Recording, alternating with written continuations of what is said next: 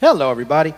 Welcome once again to Vineyard Community Church as we continue on in a series we're doing called You Have the Words of Life.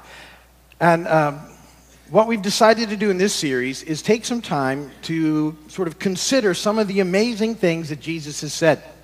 And I want to do it in a way that I hope will have an impact on your sort of, your devotional times with God, that this is a great way to really kind of go deeper into the Word of God and into the things that Jesus would encourage us to do. It's to take something that he said and just sort of spend some time considering it. Ask God to help you use your holy imaginations to, sort of stay in that one spot of Scripture, to think about what it would have been like at that period of time, what the scene would have been like, what the people's reactions would have been like, what would it have been like if you were there. And I think that as you consider these things, the Word of God really comes alive, as the Holy Spirit sort of illuminates it to us. And we can learn a lot from these things, more than if we just sort of do a casual reading and sort of take time to really dig in.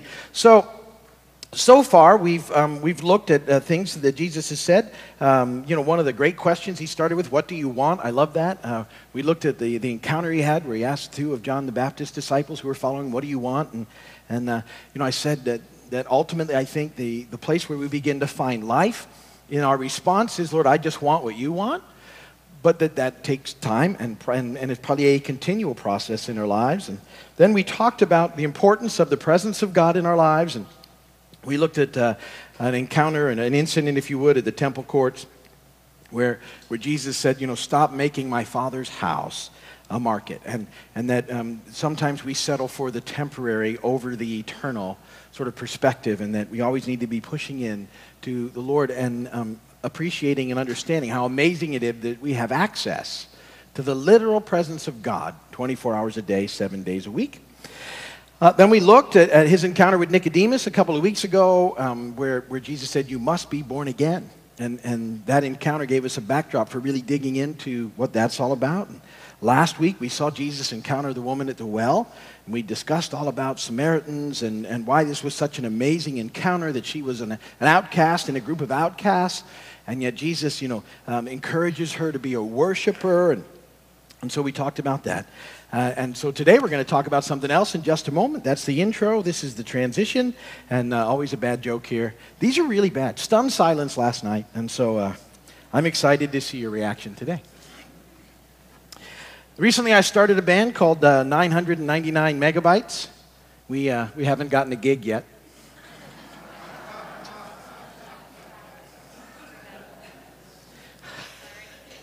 Bad? This one's worse. What did Jay-Z call his girlfriend before they got married? Fiancé. Beyonce is who she is, his wife.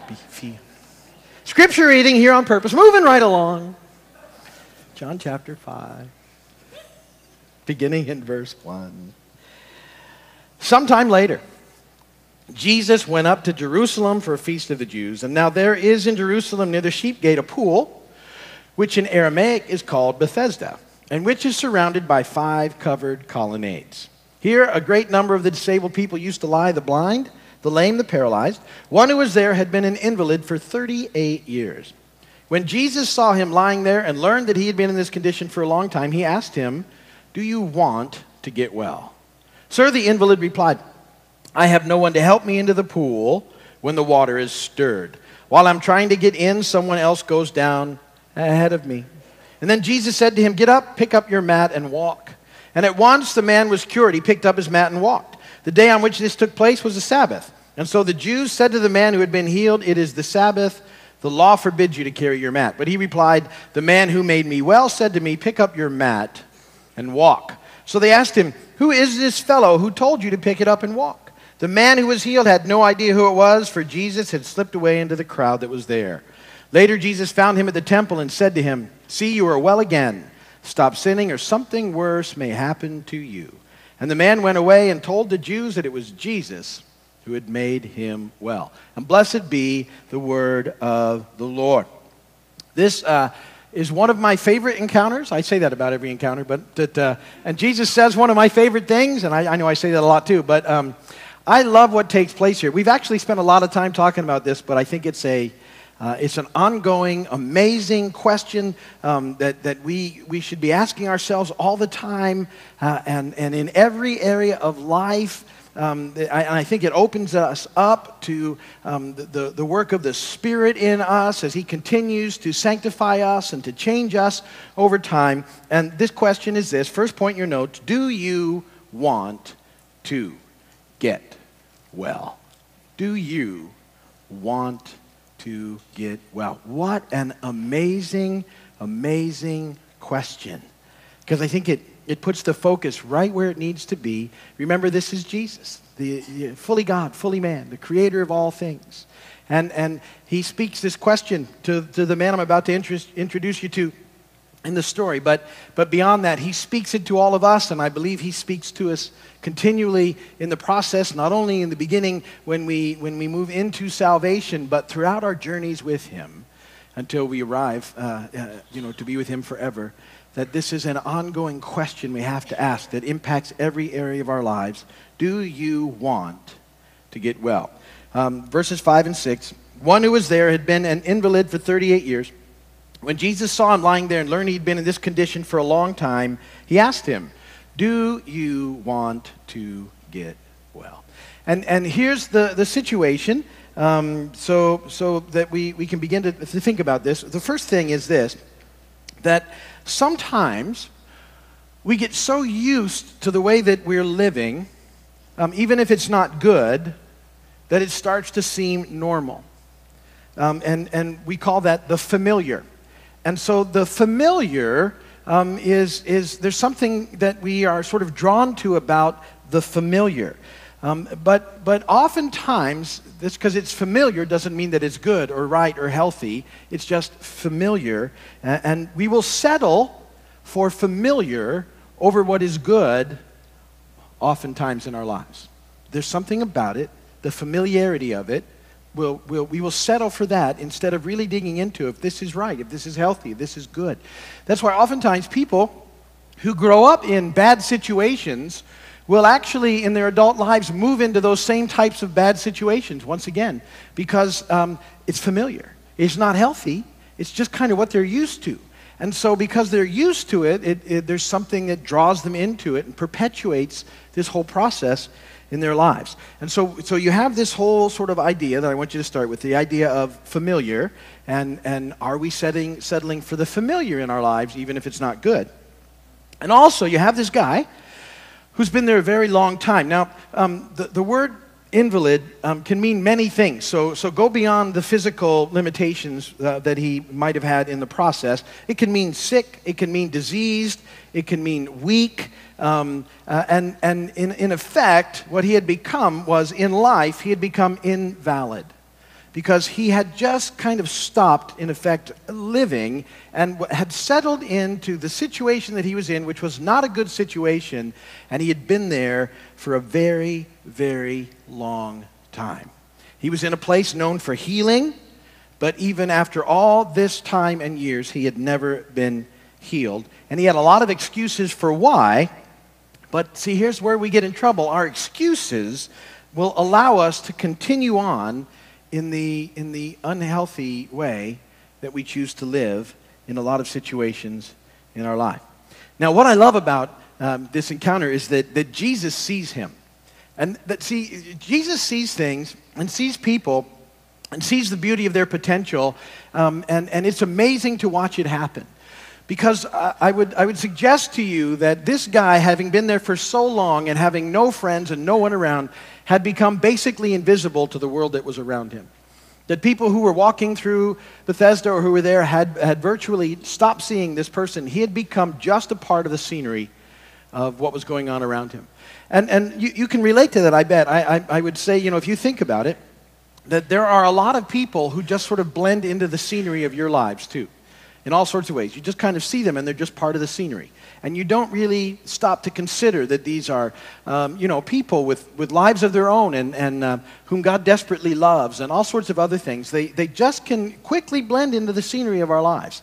And so it's a challenge for us to understand that Jesus is always looking and seeing what's taking place. And in this process, at this point in time, at this encounter, here's a guy who had been, sort of left and alone for a very long time. And Jesus sees him, and he goes over. And what Jesus does in this encounter is he extends the kingdom of God to him and all that means in the process. And he does it all with that question. Do you want to get well? Do you want to get well? It's an amazing, life-changing, incredible question. Do you want to get well? And in effect, what he's saying is, listen, are you willing to do what it takes? Would you be willing to walk away from the familiar? Will you have faith? Will you trust God in the process? Will you do what God says or not? Or, see, and here's where I think we often struggle, and trust me, I get this one as well. I don't really like the situation I'm in, but I'm not sure that I really want to kind of give up all the things that I'm doing that got me here in this situation. Do you have another alternative? Isn't there a way I could keep kind of doing what I want and yet not suffer the consequences for that? Anybody ever think like that? Is there a quick fix to this problem? Wouldn't that be nice? Wouldn't it be great every time we got a situation, a quick fix, but it doesn't generally work that way. Usually there's some things that need to happen in us, some changes that have to take place in our own lives. But I really don't want to change. I just like a better result than I'm getting now. And so the question is, do you want to get well, really? And my hope would be, even as we discuss that and you pray about this week, you begin to think about, and the Spirit would reveal to you places in your own life where you know that you're settling for less than all that God would have for you in those areas of your life. And you've just kind of moved it aside and pushed it away. Well, one of the things that we have to do is this point two, is we have to stop making excuses. Because the excuses are keeping us stuck in a life that's not the full and abundant life that Jesus wants us to have.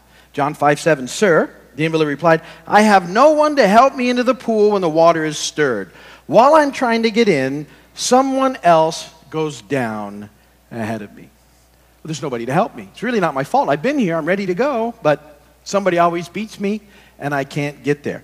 Now, I don't know about you, but if I had 38 years to sort of think about this process, and I had the idea that when the water was stirred, if I was the first one in, I would get better, don't you think you'd just camp out in the water for a while?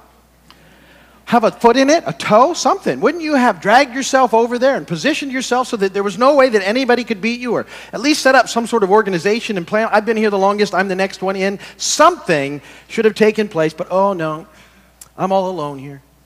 No one even notices me anymore. I'm just stuck, and this is my life, and I can't get in. Now understand, it was sort of, the whole thing was kind of a superstitious thing anyway, because what the superstition was that an angel or something would come and stir the waters, and if you were the first one in, you could get healed. Now, when you read your Bibles, depending on your translation, that's verse 4. It's omitted in most newer translations because as they found more and more recent manuscripts, more recent discoveries of older manuscripts, so more accurate manuscripts because they have an older date on them. As they discovered more of those, they found out that there was not verse 4.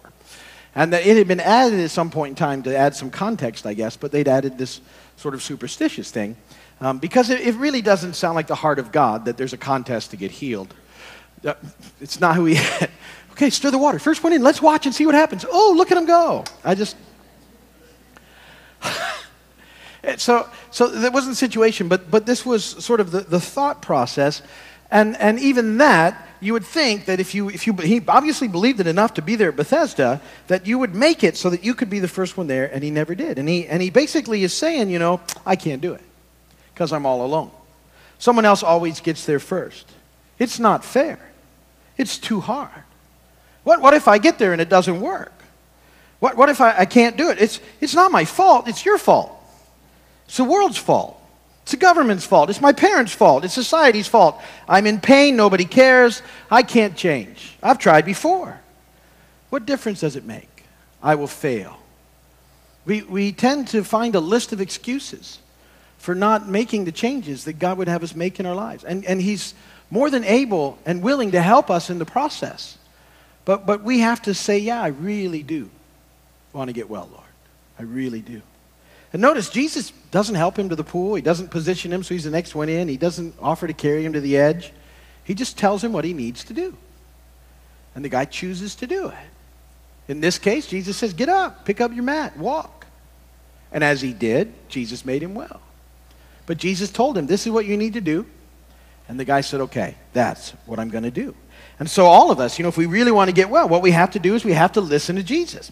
We put our faith and our trust in him, and we do what he says. This is, we've talked about this a lot. This is where that whole idea of doing the next right thing comes from. We're going to try to do the next right thing because that's where life is found.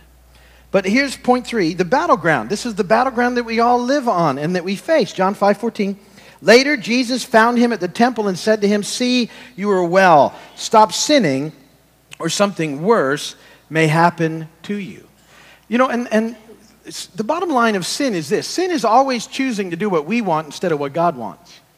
That's what sin is. Sin is always saying, I want to do what I want anyway, and so that's what I'm going to do. And Jesus says, don't do that, or you might experience the type of life you were experiencing before. A life that had left you alone and desperate and not well. And so, see, the battleground is all about these choices that we make constantly throughout our days. And that's such a great question. I think about that all the time. Do I want to get well? And that will impact the way that I choose throughout the day what I'm going to do. And as situations come, and it's not just once a day. It's situation after situation after situation. Lord, do I want to do it your way? Do I want to do it my way? And life is always found in doing it his way. Now, and I wish I could say I got that all nailed down and I always do it his way. I don't. I'm slow.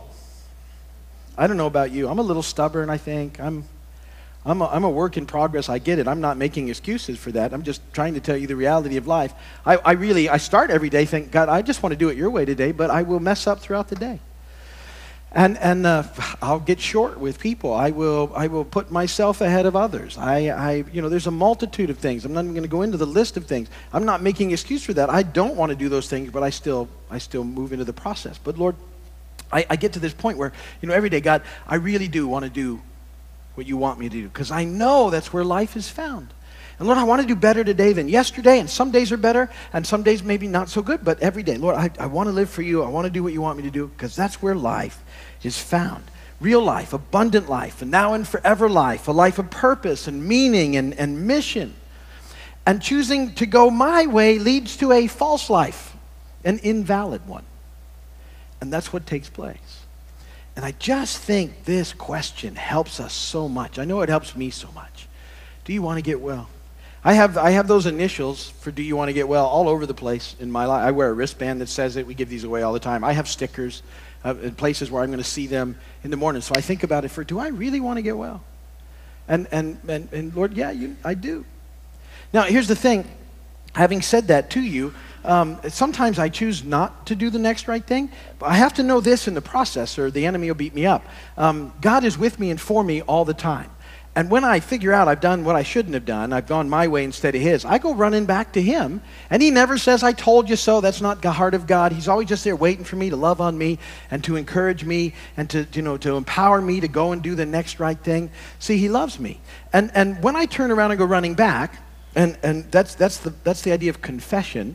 And confession isn't just going to God and saying, I'm sorry, because that's really not confession. That's something different. Confession, and this is where we find life, is getting before God with the realization of what you've done that wasn't what he wanted you to do, and say, in effect, God, your way was right, my way was wrong, and I want to live your way. That's how we learn. You don't always learn just by saying you're sorry. It's a good thing to say, don't get me wrong. Sorry is good, but it's not always a learning process. But saying, God, you were right and I was wrong, you start to learn a little bit. Your way was right, God. I want to do it your way. And he loves us. And then, he's extending the kingdom of God to us in the thing. What he says is, here I am. I love you so much, and you're filled with my spirit, and you have all the power you need to do the next right thing. Everything is within you that you need to do the next right thing. So go and do that. And we get a brand new start, and off we go again. And so that's the choice, really. Do we want a life that's just, filled with Him, that's real and full and abundant? Or do we want to settle for a life that leaves us feeling alone and afraid and ashamed and constantly looking for something to fill the emptiness or relieve the pain in our lives? And this is what hangs in the balance. Do you want to get well? My hope would be this week that you would consider that in areas of your life. And I'm pretty confident here that all of us can find an area. Just find one. If you're like me, that's real quick. I can find a whole bunch. But just one. Say, God, this is an area that I've sort of been stuck in for a while, and I really do want to get well here. Lord, would you help me? And He will. And just kind of consider that throughout the week, and consider how He can help you in the process, and that life is found in moving those directions. Don't settle for the familiar if the familiar is not good. Always look for what's good in Him and move in those directions, because that's where you find life, and He wants to help you in the process. But that's it for today. If you're watching by video TV, thank you. We appreciate you doing that. We'd love for you to come and visit. If you need prayer, go to the website, and we'd be happy to pray for you. You can call us, and we will see you soon.